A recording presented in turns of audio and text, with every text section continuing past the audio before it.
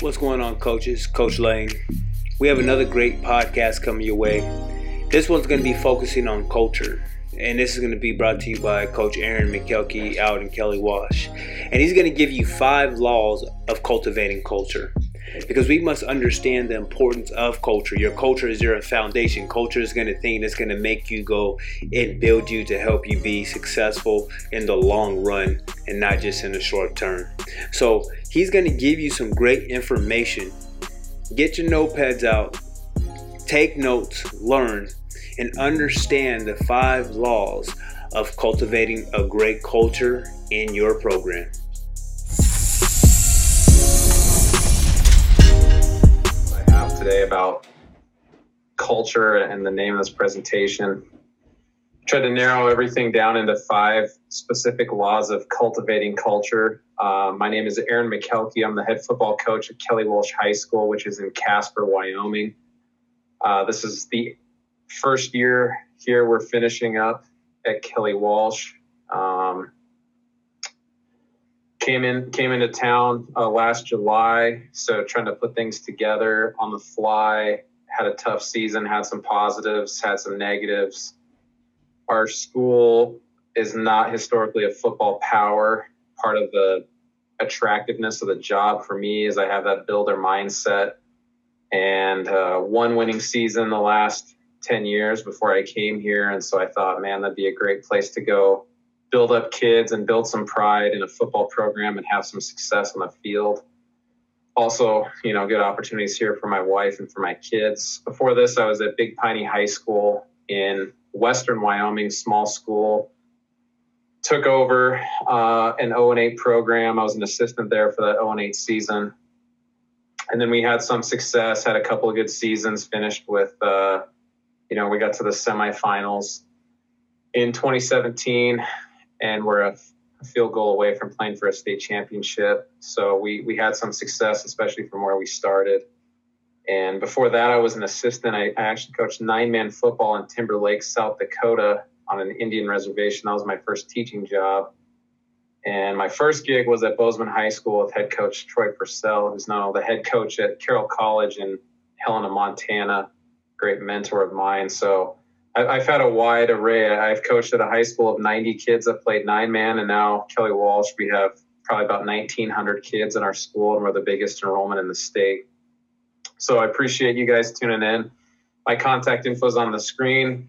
Shoot me an email, the Twitter handle, and then all the links are at that bit.ly link at the bottom, this presentation, a few other things we have. So we're going to roll and get into it. So I hate when coaches give breakdowns of like their wins and losses and stats, and part of that is because mine are not impressive.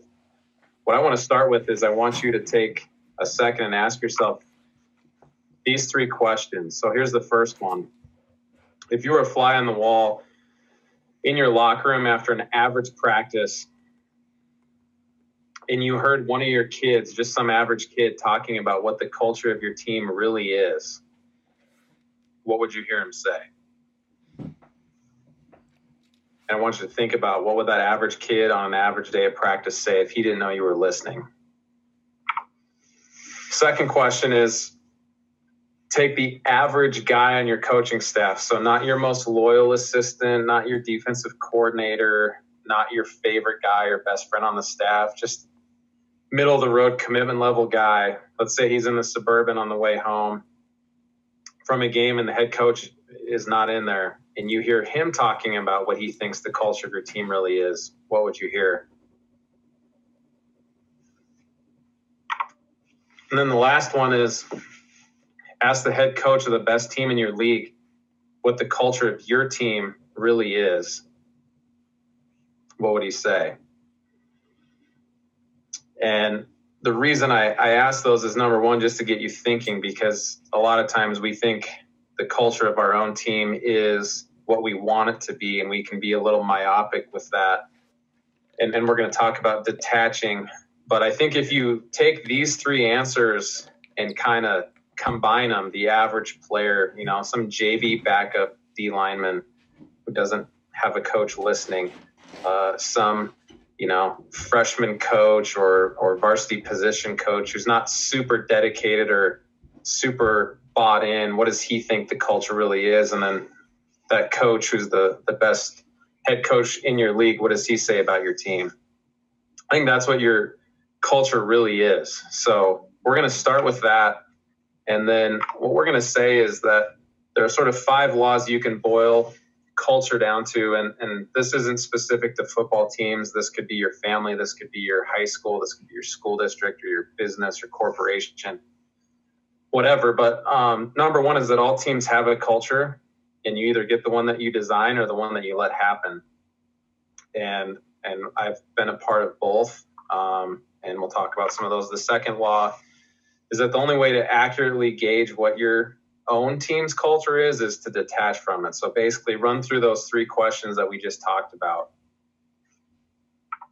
The third law is that culture is the invisible hand that guides everything in your program. And sometimes people get caught up and say culture is this abstract, aloof concept that's hard to measure and it's weird and whatever. And what I would tell you is that culture is just how you do things, not what you do, but how you do them.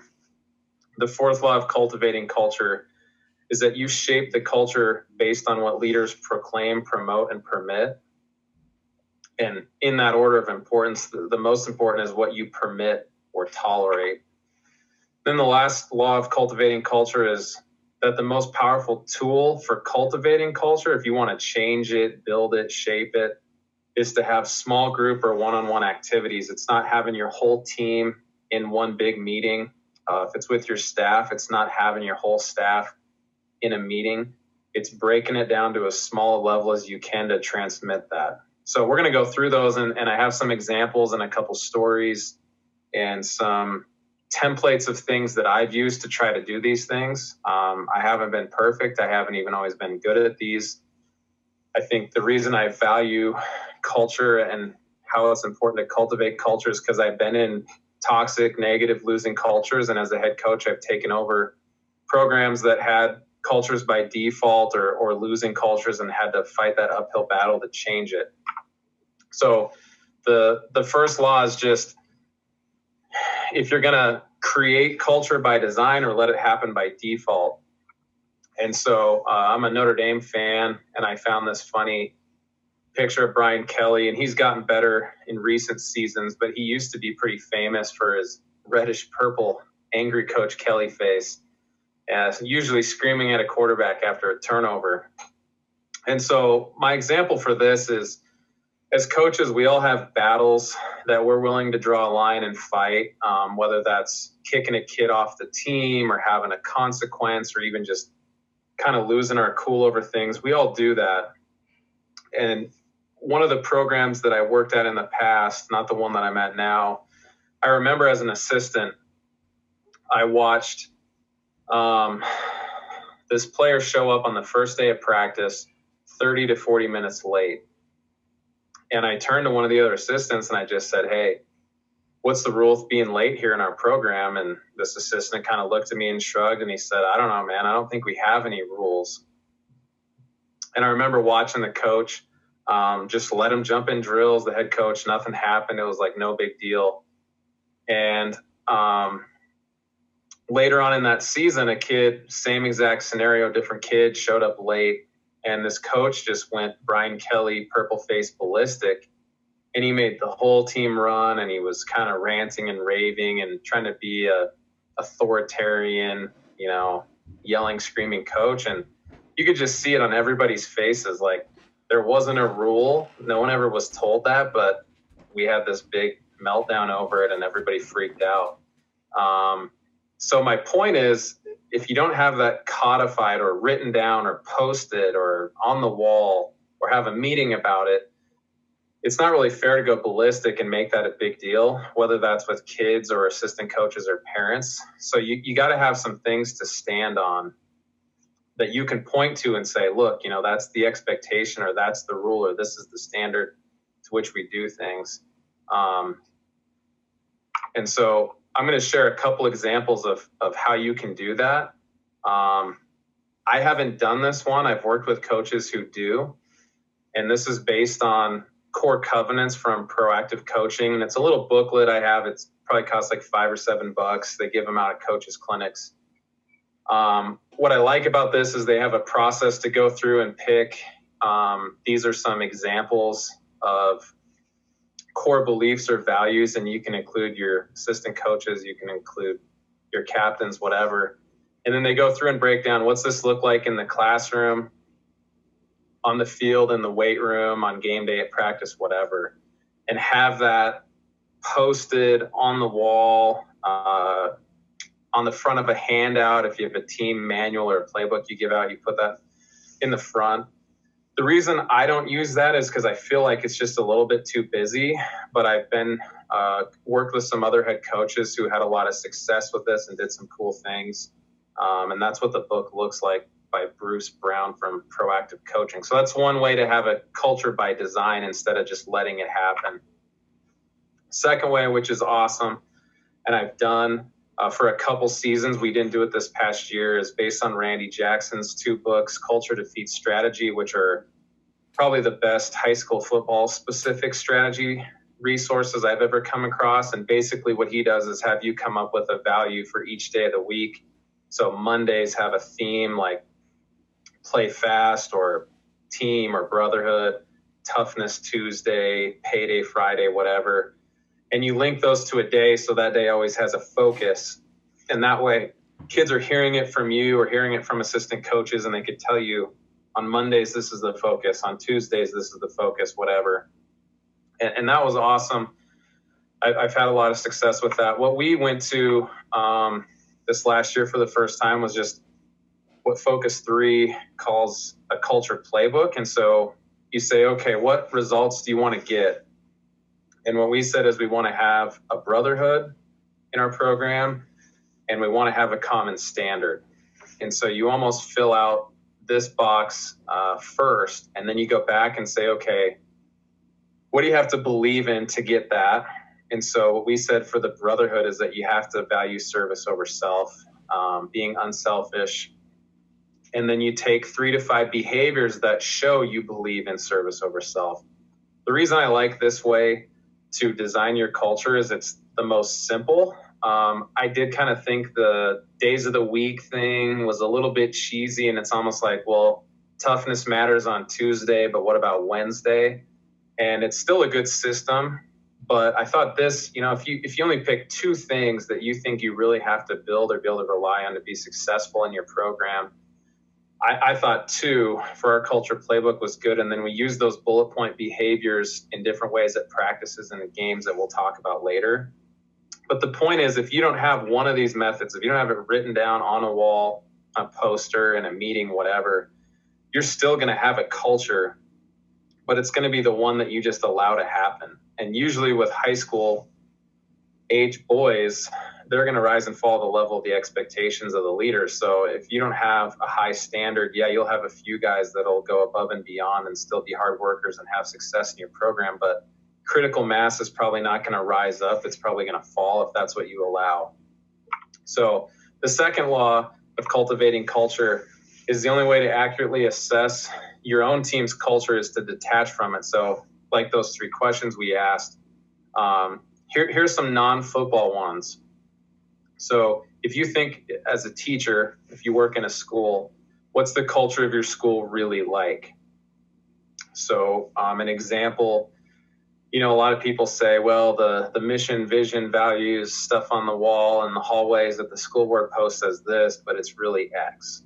So I want you to just think about, if you work in a school, what's the culture of your school really like? And then if you went and asked your principal, what do you think the culture of the school is really like? How is his or her answer going to compare to yours? And which one do you think is really more accurate? The one coming from the head honcho behind the desk, or the one coming from the teacher or coach in that school? Another example, it's easy to think of other teams. If you pick the worst team in your league, the worst team on your schedule, and said, what's the culture of that team like? So an example from a past job, not where I'm currently at in this league, but there was a team that, chronically underperformed, never made the playoffs, losing seasons, whatever. But one of their issues was they were always the first ones to whine to the refs, make excuses, blame other people, criticize others. And I remember just thinking as a coach on the opposing sideline that was a huge part of why they weren't good, is because I never saw anybody take ownership and say like, hey, we just weren't very good, or we're not the best team today. There was always an excuse, and like they played the blame game. But think about how easy it is to say that about the worst team in your league. Now go ask that team's head coach what he thinks his team's culture is. I don't think you're going to get the same answer, probably not even in the same ballpark. And then, the last one is with your own family. As I'm assuming a father and a leader in your family, what do you think the culture of your own family is like? Well, what if we had Dr. Phil come in and set up cameras in your house and like observe you and your wife and your kids and how you do things for a week? What would he say the culture of your family is? And the point of all three of those is it's really hard to get an accurate view when you're so directly involved. And if you're a head coach, for a lot of us, it's kind of like your little baby. It's your own creation. And you can't get an accurate gauge on something that you're so emotionally invested in. So you got to find ways to step back and look at it, almost like if you were a consultant for this program, how would you gauge and assess the culture versus if I'm the head coach who's in there on the front lines every day? And so I'm a history teacher, and I think a great example is in communication of ancient and medieval armies. And so this is really nerdy, but I think it's really true for football.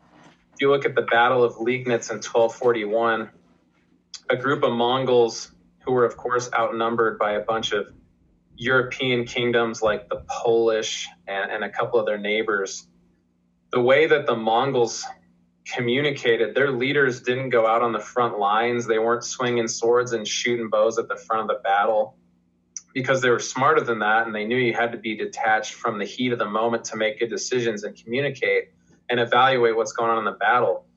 And so the Mongol leaders would sit up on the highest point they could find, like on top of a hill, and they would use flags or drums, or sometimes they'd even shoot arrows that had messages from one unit to the next so that they could change plans. And one of the reasons why they were successful is if their initial plan didn't go well, that leader sitting up on the hill, detached from the heat of the battle, not so emotionally invested, not getting shot at, and he could sit back and say, okay, I want you guys to do this, and let's change that. If you look at how the Europeans fought, they were big on leading by example, which is important, but their leader would be the guy in the front line swinging the sword in the heat of the battle. And once you make a plan and say, all right, guys, let's go do this, follow me, if you never step back and detach to look at it, you can't change, and you can't get an accurate picture from the front lines. You got to have the zoomed out kind of satellite view. And so one of the nerdy things I always think to myself as a head coach is, you want to lead like a Mongol general, not like a European or a crusader who's trying to do it all by yourself on the front line. You want to be the guy that's kind of up above with the long-term view and think like a consultant for your team rather than the head coach. So the only way to accurately assess your own team's culture is you have to detach. The third law of cultivating culture is, how do you measure it? Like, what is it? And so what we always say is, it's just how you do things. And some examples in high school football programs, everybody has film sessions and meetings. Not everybody does them on the same week or for the same amount of time, but we all watch film with our kids and with our coaches. How many kids are sleeping in your film session? How many people are late to it? How many people have their phone out and are texting their girlfriends instead of paying attention? Another huge one is how you communicate. Everybody's going to show good plays and bad plays on film. What happens when you have a film clip up on the screen and Johnny just absolutely whiffed the block and gave up a sack? How do you communicate that? I mean, do you chew kids out? Do you put them on the spot? Do you kid glove them? One of my pet peeves in coaching, all of us who took coaching classes in college, they were big on the crap sandwich method, where they'd say, you got to give kids this positive compliment and then give them the real sort of criticism and then follow with the compliment so it doesn't hurt their feelings so much.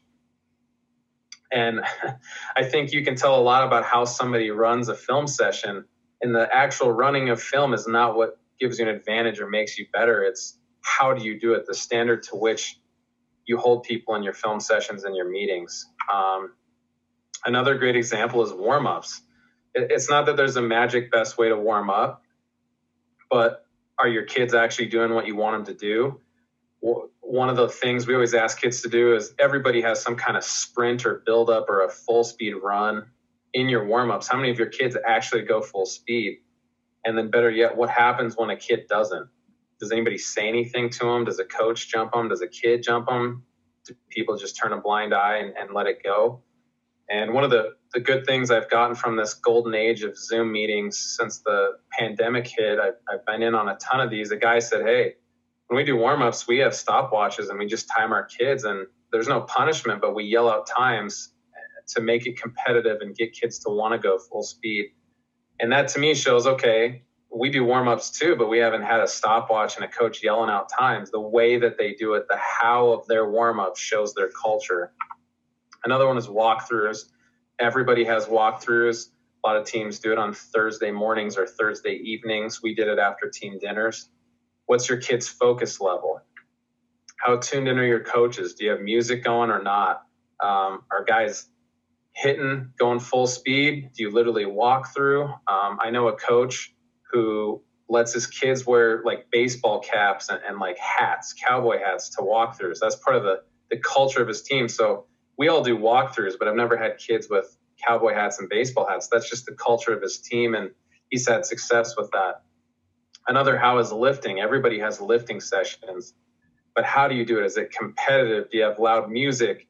What happens when a kid skips a rep or a set or lies on his weight or doesn't go low enough on his squat or whatever? So, you look at the best team in your league, I doubt they have the most technologically advanced lifting program, but the how of executing theirs is probably what sets them apart. And then the last one is scheme. So if you just think about this example, let's say you run the option. If you took Navy's playbook and copy and pasted it into yours and tried to run that, you could have the exact same formations, play calls, signals, terminology, whatever. That's not going to make you successful, but how you execute it and how you run that, that's what's going to make you successful. I mean, nobody's trying to copy and paste Nick Saban's playbook, and it's not because their X's and O's aren't sound or even phenomenal. They are, but it's how they do it. And so scheme is a great example. There's a lot of great teams that run a 4-2-5. There's a lot of bad teams that run a 4-2-5. The difference is how they run it and to the standard to which they hold their players and their coaches. So the third law of cultivating culture is just, it's how you do things. It's not some warm and fuzzy, lofty, abstract thing. It's not always easy. So I think a lot of people would tell you that culture is like comfortable and fun and cool. And yeah, there are fun and cool things about your culture maybe, or being on your team, but there's got to be some kind of nasty, hard, difficult conversations, people getting held to high standards, one-on-one conversations, and some negative stuff too, or else you're just going to let everything fly. It's never done. Especially in high school football. I think those of us who've been in teams that didn't have a great culture, we lie to ourselves and say, well, once we get it where we want, it's just like on autopilot. You just let it happen. But that great group of kids or leaders or that good class is going to graduate. And every year you have new freshmen that need to be indoctrinated into your culture. And if you have turnover with your staff, unless you have the same group of guys year in and year out, you're always trying to build that with your coaches as well. So it's never just done. It's not abstract. And as a head coach especially, it's not what your poster on the wall says you want it to be. It's what that average kid, average coach, and the best coach in your league say. So if you just think about what is culture in a quantifiable way, it's just the standard to which you do things in your program. The fourth law of cultivating culture is that it's shaped based on what the leaders, not just you as the head coach, but your assistants, your captains, your seniors, the leaders in each grade or position unit leaders. What do you proclaim, promote, and permit? And this is straight from Brian Kite, who's a Focus 3 guy, and I have some credits at the end for people, but proclaiming is just like your messaging. So what's on the wall, what's on the signs, in your field house, in your locker room, on the bulletin board. I know coaches who send remind messages or whatever kind of messaging platform you use with your players. They send out culture stuff. They send out leadership quotes and videos and things like that. A cool way, we had a group of kids a few years ago that would take sort of our culture playbook, and then every Thursday night when they got home from team dinner, they'd put that on their Snapchat stories. And so you go through on Snapchat, and every kid on our team had posted the same thing that just said who we are, where we're going, and how we get there. And they used social media. That was an organic thing. The coaches, I didn't tell kids, hey, go put this on your Snapchat. We just had a few seniors that did that. And that's part of building culture, is proclaiming it and telling the world and telling your team what it is. And it's also what you hear at practice and at games. So if somebody came to your practice or your position area drill for 15 minutes on a random day, what would they hear you talk about? How would you communicate to kids? Would you use those words that are in your culture playbook, or do you just leave that stuff on the wall when you go out to practice and not take it out on the field? A cool idea that I got from a coach in Illinois, everybody has a document of coaching assignments. So who's in charge of the water, the managers, the cameras, who's the D-line coach, who's the coordinator. He actually assigns each coach a phrase or an aspect of culture and says, man, that's your thing that you got to say every 5 minutes of every day.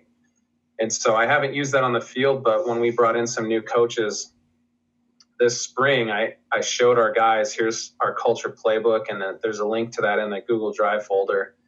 And I said, which of these 6 behaviors do you feel like you live the best, like you're the most true? And I assigned that to them and basically said, all right, that's going to be your thing to own, that no matter what day of the week it is, practices or games, I want you to be the guy that kids always hear talking about, build up others, or I want you to be the guy that's always talking about sacrifice for the team. And so we actually have that on our coaching assignment spreadsheet, is like, that's your part of the culture that you have to own. Another one, like the Randy Jackson example, is having a culture focus. Instead of always having the same ones on the same day, what we would do when we go out with kids this year is we picked one of those 6 behaviors and said, hey, today's focus is on celebrate excellence. Coaches are going to be watching. We're going to be saying that. We're going to be shouting out guys who do it. And then you as players should be doing that the same. You can use the themes. Like I've done Toughness Tuesday was one, and kids come up with little hand signals. So our guy that came up with a Toughness Tuesday in a past program, he'd flex but then point to his head. So it was like physical and mental strength. And that was kind of like the handshake or the signal on Tuesdays. And then if a guy's not doing that, like a guy's complaining or not being tough in a drill, you didn't have to say anything. You just do that little flex and point your head thing, and you knew, hey, Toughness Tuesday, let's go. Competition Thursday, Payday Friday is a cool one that Randy Jackson does. Another awesome one is just make a playlist. So if you don't listen to music at practice, you can do it in the locker room before or after practice or on game day. I haven't done a playlist that was tied to the culture, but I was listening to a podcast back in January, and they talked about, if you do Toughness Tuesday, then at Tuesday practice, whatever music you play, have a playlist of songs about being tough. And so the point is, like, get this stuff in front of kids. They should see it. They should hear it. They should feel it. PJ Fleck even uses smells and has like a new car smell in the trophy case and stuff like that. So it's just about getting that in front of kids so they hear it all the time. And so like I haven't used these with kids, but one of our culture playbook behaviors is celebrate excellence. So I was bored sitting at home and just went and made a playlist of songs about winning and having fun and being the best, and thought, on the day that we pick a culture focus is celebrate excellence, then I want kids to hear that on the practice field or in the locker room. So that's the least important. The sort of second most important aspect of shaping culture is who or what do you promote? Because I literally mean people in your program. And so a word that I try to use all the time is meritocracy. And kids always laugh at me, but I'll ask them, if you're a Boy Scout, how do you get a merit badge for camping? And they always look at me and they're like, I don't know, like go camping? I just say, yeah, it has to be based on merit. If you walked up to your Boy Scout counselor and said, I'll give you $1,000 cash for that merit badge, would he give it to you? And they always laugh and say, no, you have to actually go do it. And so if you think about who or what gets promoted in your program, is it based on who does stuff the right way, who does stuff the best, who's the most true to what you want your culture to be? And as a history nerd, I always tell kids, Mongols like Genghis Khan promoted their generals and their officers based on merit. They didn't care what family you came from, what your last name was, how much money you had. Guys like Napoleon, when he came to power in France, a lot of the armies he fought against, those generals could just go buy their position and go to the king and say, hey, my family's rich, I want a spot in your army, here's a bunch of money. And it didn't matter if you knew anything about it, you could just buy the spot. And so some ways to measure that in your program, if you do captains or a leadership council, is just look at who do you put on there and what is that based on? And what do kids and coaches say about who gets on there? So you might say, well, every player votes and whoever gets the most votes, that's the captain. But does that average player in your locker room think it's just a popularity contest, or just the guys who kiss up to your coach, or just the brown nosers? I think a really underutilized one is which kids get to play up or dress for varsity. So it depends on the size of your program. One great example, when I was in high school, our freshmen, they would pick 2 kids every week that get to dress, travel for varsity games. And you almost never got in the game. But what our head coach said was, it doesn't cost any extra money. We don't need an extra bus to just take 2 freshmen. But what they would do at the end of every week of practice, say on Thursday night, is say, hey, which 2 freshmen work the hardest? They'd announce those 2 guys. They'd get to go travel, and you're the only 2 freshmen on the sideline and on the bus. And I got to go one week, and it was a cool thing. And you kind of make the connection of like, hey, that's what the coaches say they want. If you do it, you get rewarded. You're one of only 2 guys that actually got to come to this game. And so, I've coached with guys. One of them in a league I was in said, I just don't let freshmen dress. And I just thought, man, for home games, you already have enough uniforms. You don't have to feed them. You don't have to travel. Why not have some system of merit where you say the hardest workers or the most improved or the best leaders or whatever you want to base on in your culture, those guys get picked to dress out. And if you're a bigger program, maybe that's with sophomores. In our program, we have well over 100 kids, 9 through 12, so we can't really take freshmen, but we did sneak them as managers. Like we had some freshmen do video stuff for a game and maybe have them hold a clipboard. Or with sophomores, what sophomores do you let travel and dress out? So I think that's a powerful thing you can use to promote your culture and show that you're a meritocracy. And then here's a huge one is what coaches in your program get promoted. If you have some veteran guy on your staff who's a coordinator and he retires or leaves and you promote from within, what do you base that on? And one of the things I always think about is just which guys are the most true to our culture. Which guys do I want to have more of a leadership role in my program? Maybe they don't know the X's and O's as well or have as much experience, but they're true to what we do. And if I say I value something, then I have to promote people based on how they live those values. One way that we do this, and I stole this from a really successful coach in our state, is we do post-practice rewards, and then we do the same thing after games, but it's just a shout out. So say on that Tuesday practice, we go out, we tell kids, hey, the behavior we're looking for today is celebrate excellence. I went to a bunch of local restaurants and fast food joints and said, whatever free food coupons you can give, I'll take a pile of them. So we had free taco coins from Taco John's. We had free Dilly Bar little tokens from Dairy Queen. We had the manager of a Perkins restaurant give us a bunch of free muffins and milkshake coupons. And so each coach would just stand up after Tuesday's practice when all the kids come in and circle up, and we'd say, all right, each coach is giving out a free taco to Taco John's. Who is your Celebrate Excellence guy? And they'd say, hey, I saw Johnny in this drill. his buddy made a great catch, and he really made a big deal and celebrated excellence when his buddy made that catch, and you flip him a free taco. And the point is not, hey, I get a free taco. The point is I get a shout out in front of the whole team. And when coaches say they value celebrating success, we follow up with that. I also know a college program, when you go to their camp in the summer, a cold Gatorade might cost you $1 at Sam's Club as a coach. But that's a powerful way to shape culture. In June, when it's 95 degrees and kids are sweating, you just throw a cold Gatorade to a kid that embodies what you wanted them to do. So that's a huge one and been good for us. And then the last one is just, if you're trying to promote culture, is you have to talk to kids about what's in it for them. If you just say, hey, that's how we do things, that's just our culture. And I've been guilty of that a ton, especially early in my career. It's kind of like buy in or get out. And something I've learned to appreciate more the longer that I've coached and the more experience I've had is something that a smart coach taught me that he calls validate but don't tolerate. And that's when a kid is out of bounds or not doing what you want him to do. Look at it from his perspective and say, what's in it for Johnny to celebrate excellence? What if he doesn't want to do that? What if he thinks that's stupid? And instead of just saying like, well, that's how the team does it, you go, hey man, if you want to be a starter, right? Yep. Do you want to play? Yep. You want to be the best receiver in our school's history? Yep. That's my goal. Okay. Then here's why you need to do this. And I understand why you might think it's cheesy or think it's dumb, but this is what I need you to do.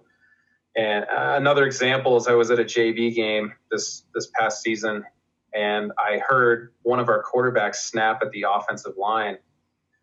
And he kind of did the passive aggressive under his breath thing where he said, O-line, you guys effing suck.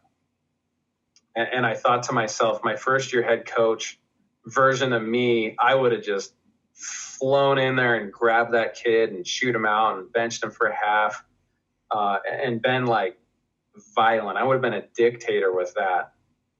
And that doesn't always work, especially with kids that are a pain in the butt. And so what I've learned is if you grab that kid and pull him off to the side and talk to him one-on-one and say, hey man, I get why you're frustrated. Maybe you got sacked 4 times in the first half. And yeah, the O-line wasn't blocking great, but what do you want to get out of today's game? Do you want to have a good half? Do you want to pass? Do you want to have time to drop back and not have pressure in your face? And, the kid will say, oh yeah, of course. Okay. Now think about it. If you're an O-lineman, do you want a quarterback that calls you, swear words and talks crap to you? Or do you want a quarterback that's going to build you up and be positive and show the kid how that's in their best interest to do, not just because you said so. So the most important part of shaping culture is what you permit. And I think this is the hardest one. It's one that at times I've been the worst at, and I've learned to appreciate how powerful it is by screwing it up.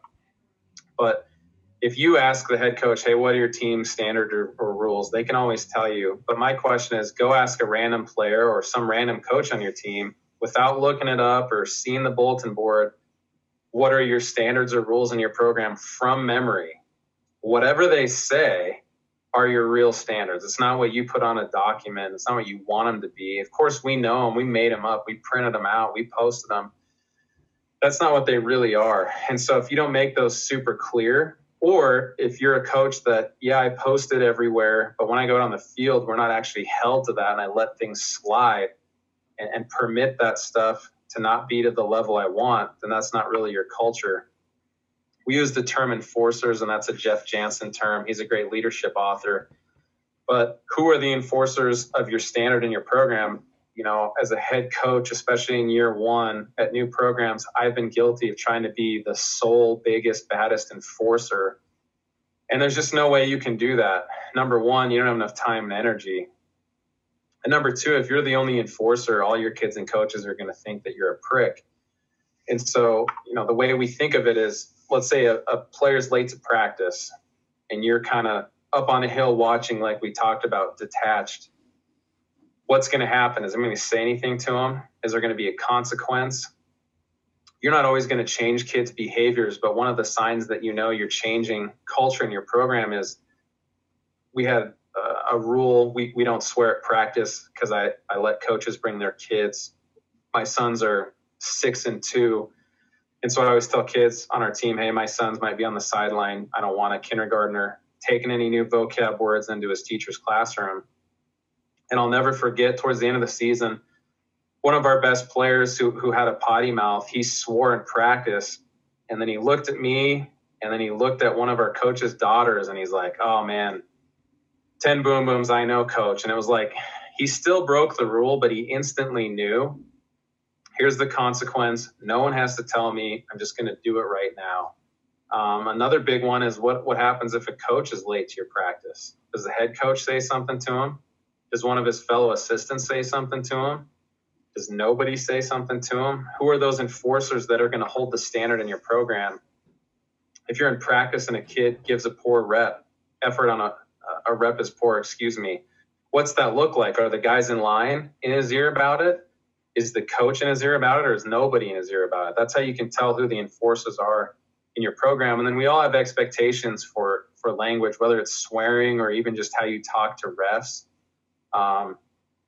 If you're complaining about a ref on a Friday night, do your own assistants call you out in a respectful but direct way and say like, "Hey, coach, lay off the refs"?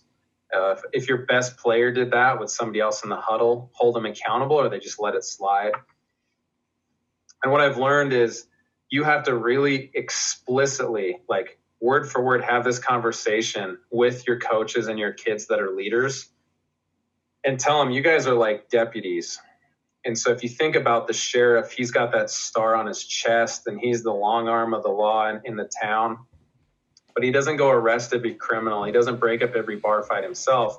He's got to deputize some guys, and they have the exact same, logo or star on their chest. It may not be as big a star, but that deputy said, "Hey, you have the same power I do," and gave him a revolver and some handcuffs and a star and said, "You can go enforce the same rules as me."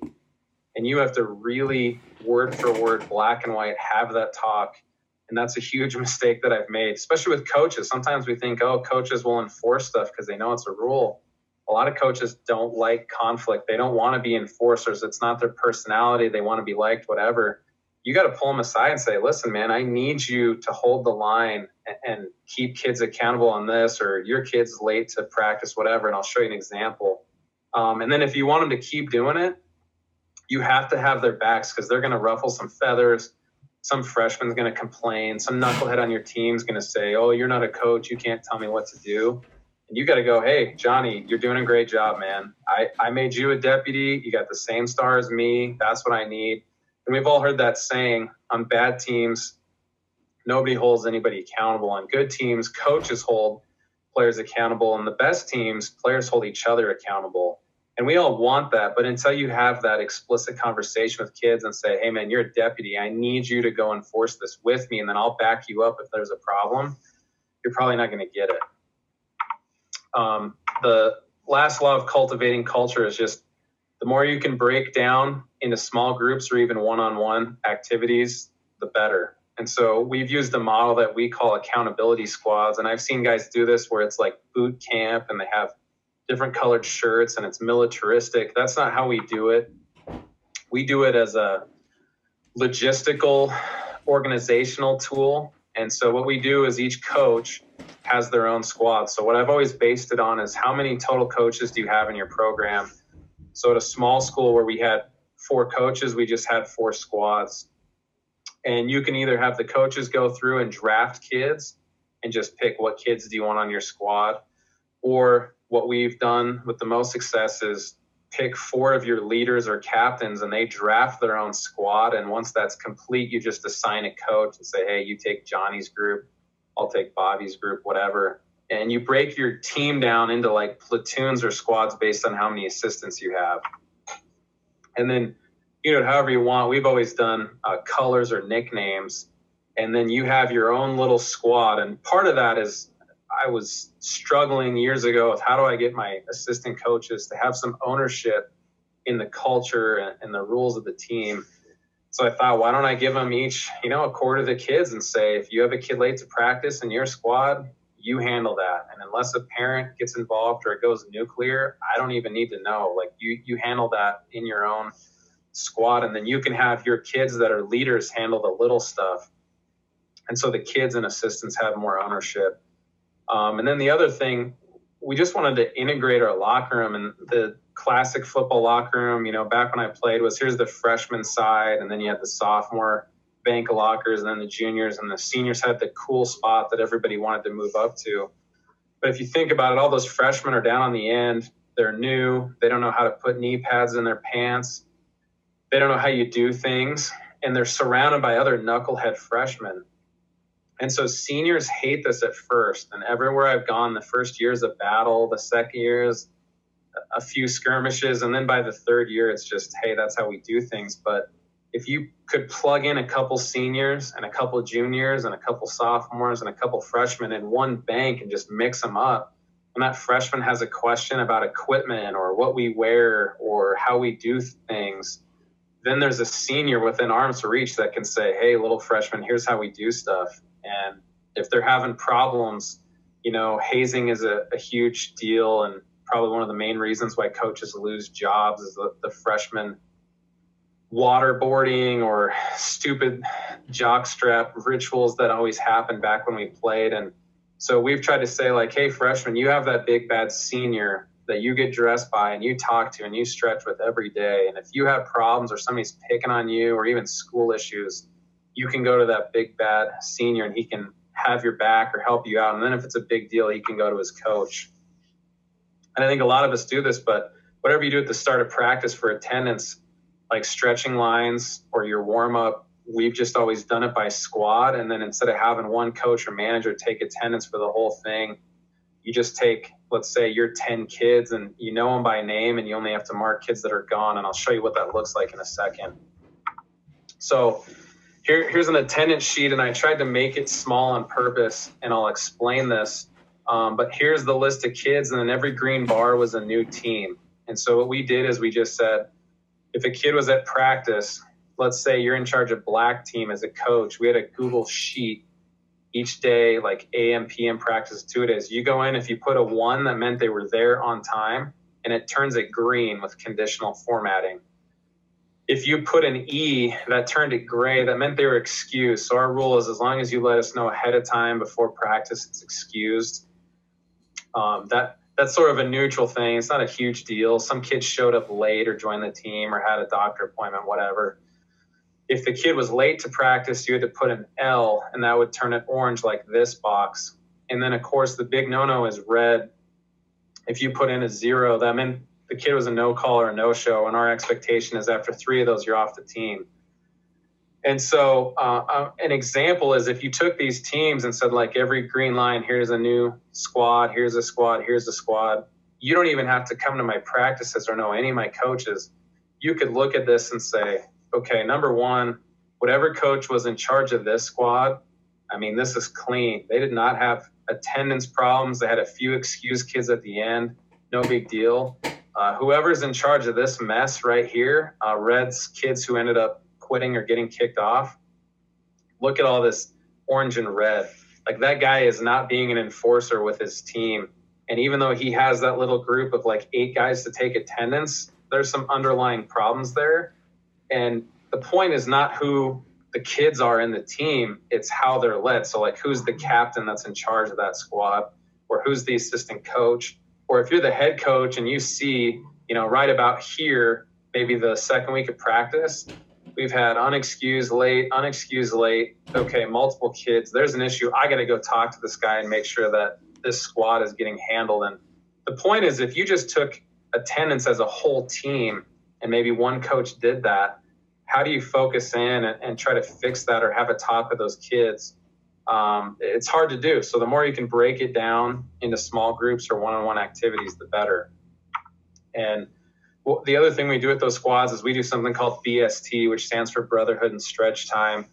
And at my current school, there hasn't been a lot of stretching, but we're not big on static stretching. And so it's sort of what we do at the end of every practice is you break up and go take a knee with your coach. So the same guy that checked you in at practice, at warm-ups or stretch line, you're going to circle up, and there's going to be a conversation about culture or leadership or being a man, something that doesn't have to do with football. And I had a coach who was in charge of that and did a great job, who put all those in a Google Doc, which you can find in the link at the beginning and the end of the presentation if you just want some questions to go with. But we would just take a question and say, all right, each coach, go have your little circle of guys and let them go around and talk about it. And the more you can get kids to talk, the better. And so the idea is, even on a big team, we had 130 plus kids in our program this year. That kid shows up to practice and has FaceTime with one assistant who says, hey, let's go. Glad you're here on time, whatever. High five, Johnny. And no matter what position you play or grade you're in, you're also going to end practice for about 10 minutes with the same coach and have a discussion about something other than football, so you can get to know them and use that time as a tool to cultivate your culture. So that's been really big for us. And then the last thing is having one-on-one meetings. And I think an aspect of how your organization handles one-on-one meetings tells a lot about your success. So for example, if you've ever worked for a principal that the one-on-one eval meetings you had were just a trivial thing and like a joke, and I just have to do this, they probably don't have a real high standard for teachers. And the same is true in football programs. I know football programs that the head coach doesn't have one-on-ones with their assistants. I've always done it at least at the end of the season. And one of the things, if you do those at the end of the season, we've all experienced, is you sit down, you have a one-on-one in November, December, and this assistant has some issue or question. And I've always walked away and thought, man, if we would have done this meeting in September or October, that would have been a little thing. We could have handled it and moved on. But here we are at the end of the season, and it's a big deal or even a blow up over that. And so after talking to some guys and reading some books, we are going to use a one-on-one meeting template. And I've done this with kids in my position area. So for example, I coach quarterbacks. I've always had one-on-one meetings with quarterbacks in the coach's office or whatever. But throughout the season and having your coaching staff aligned or your position areas aligned.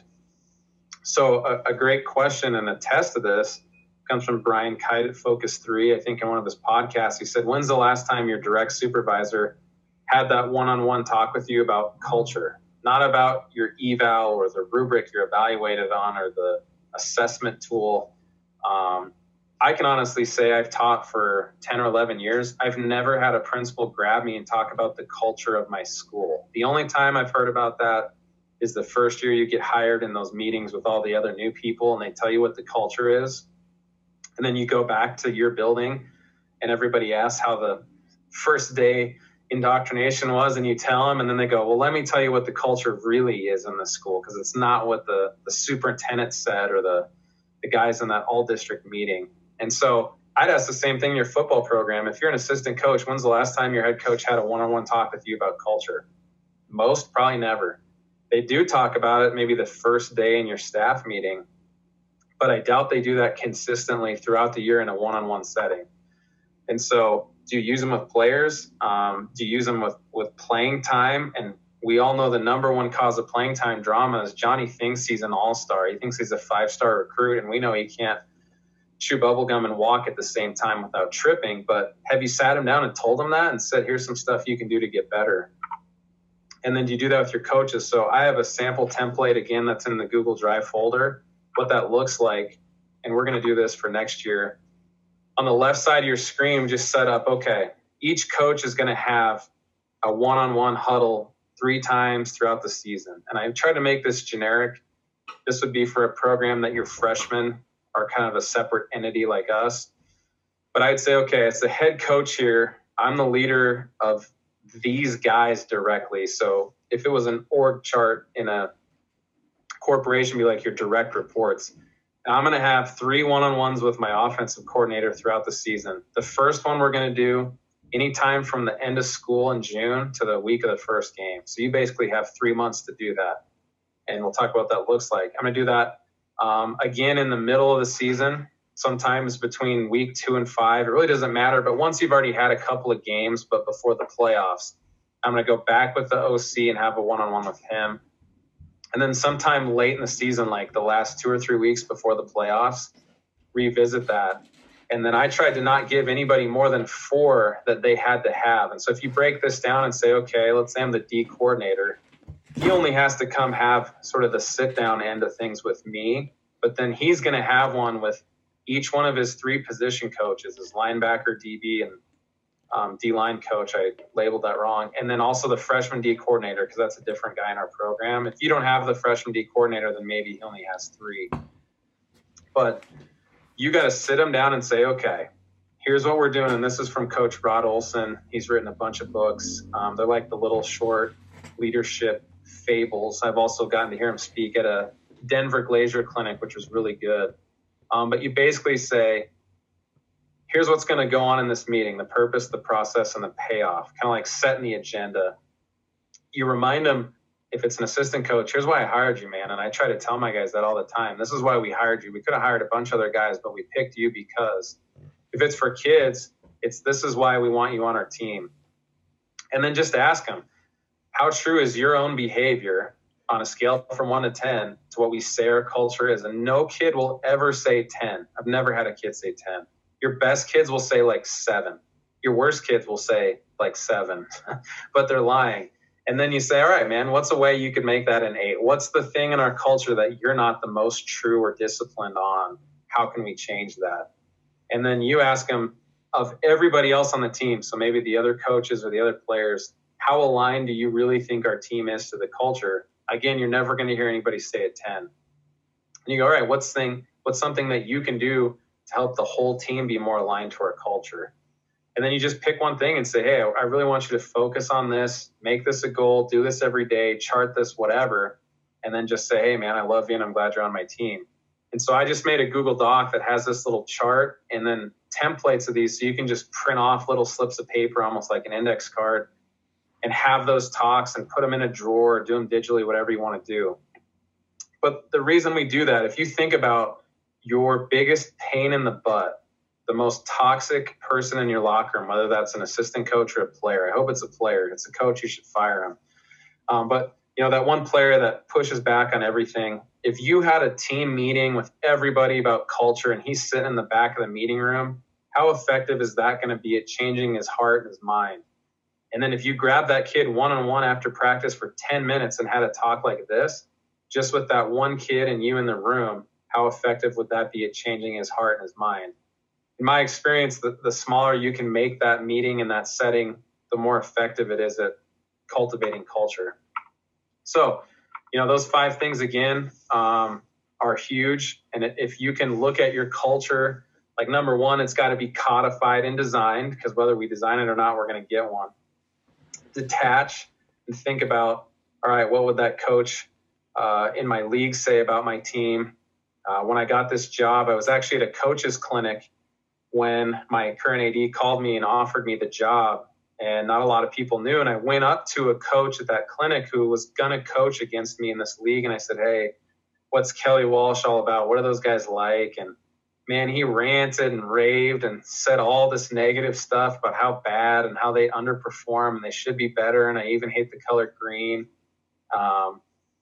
The perspective I got there was very different than if you asked my AD or my principal who hired me, hey, what's your assessment of our program? It wasn't rosy. They didn't lie to me, but it definitely wasn't as brutally honest as you'd get from somebody in your league. So if you think about your own program in that way, you're going to get a way truer picture to assess.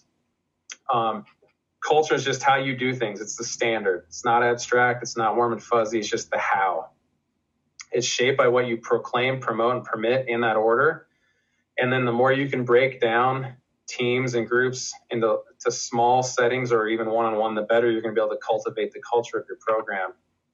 So if you've read any of these books or listened to these podcasts, these are big influences on me when it comes to culture. Some of the stuff is straight word for word from them. So these are all great resources to check out. I by no means come up with any of this stuff on my own. Or been perfect at it. I'm just trying to get better and build a program here at Kelly Walsh. So I appreciate everybody who I've stolen stuff from. And then here's my name and contact info again, email, Twitter. And if you go to that link there, you can find the stuff in the Google Drive folder. So I appreciate your time and the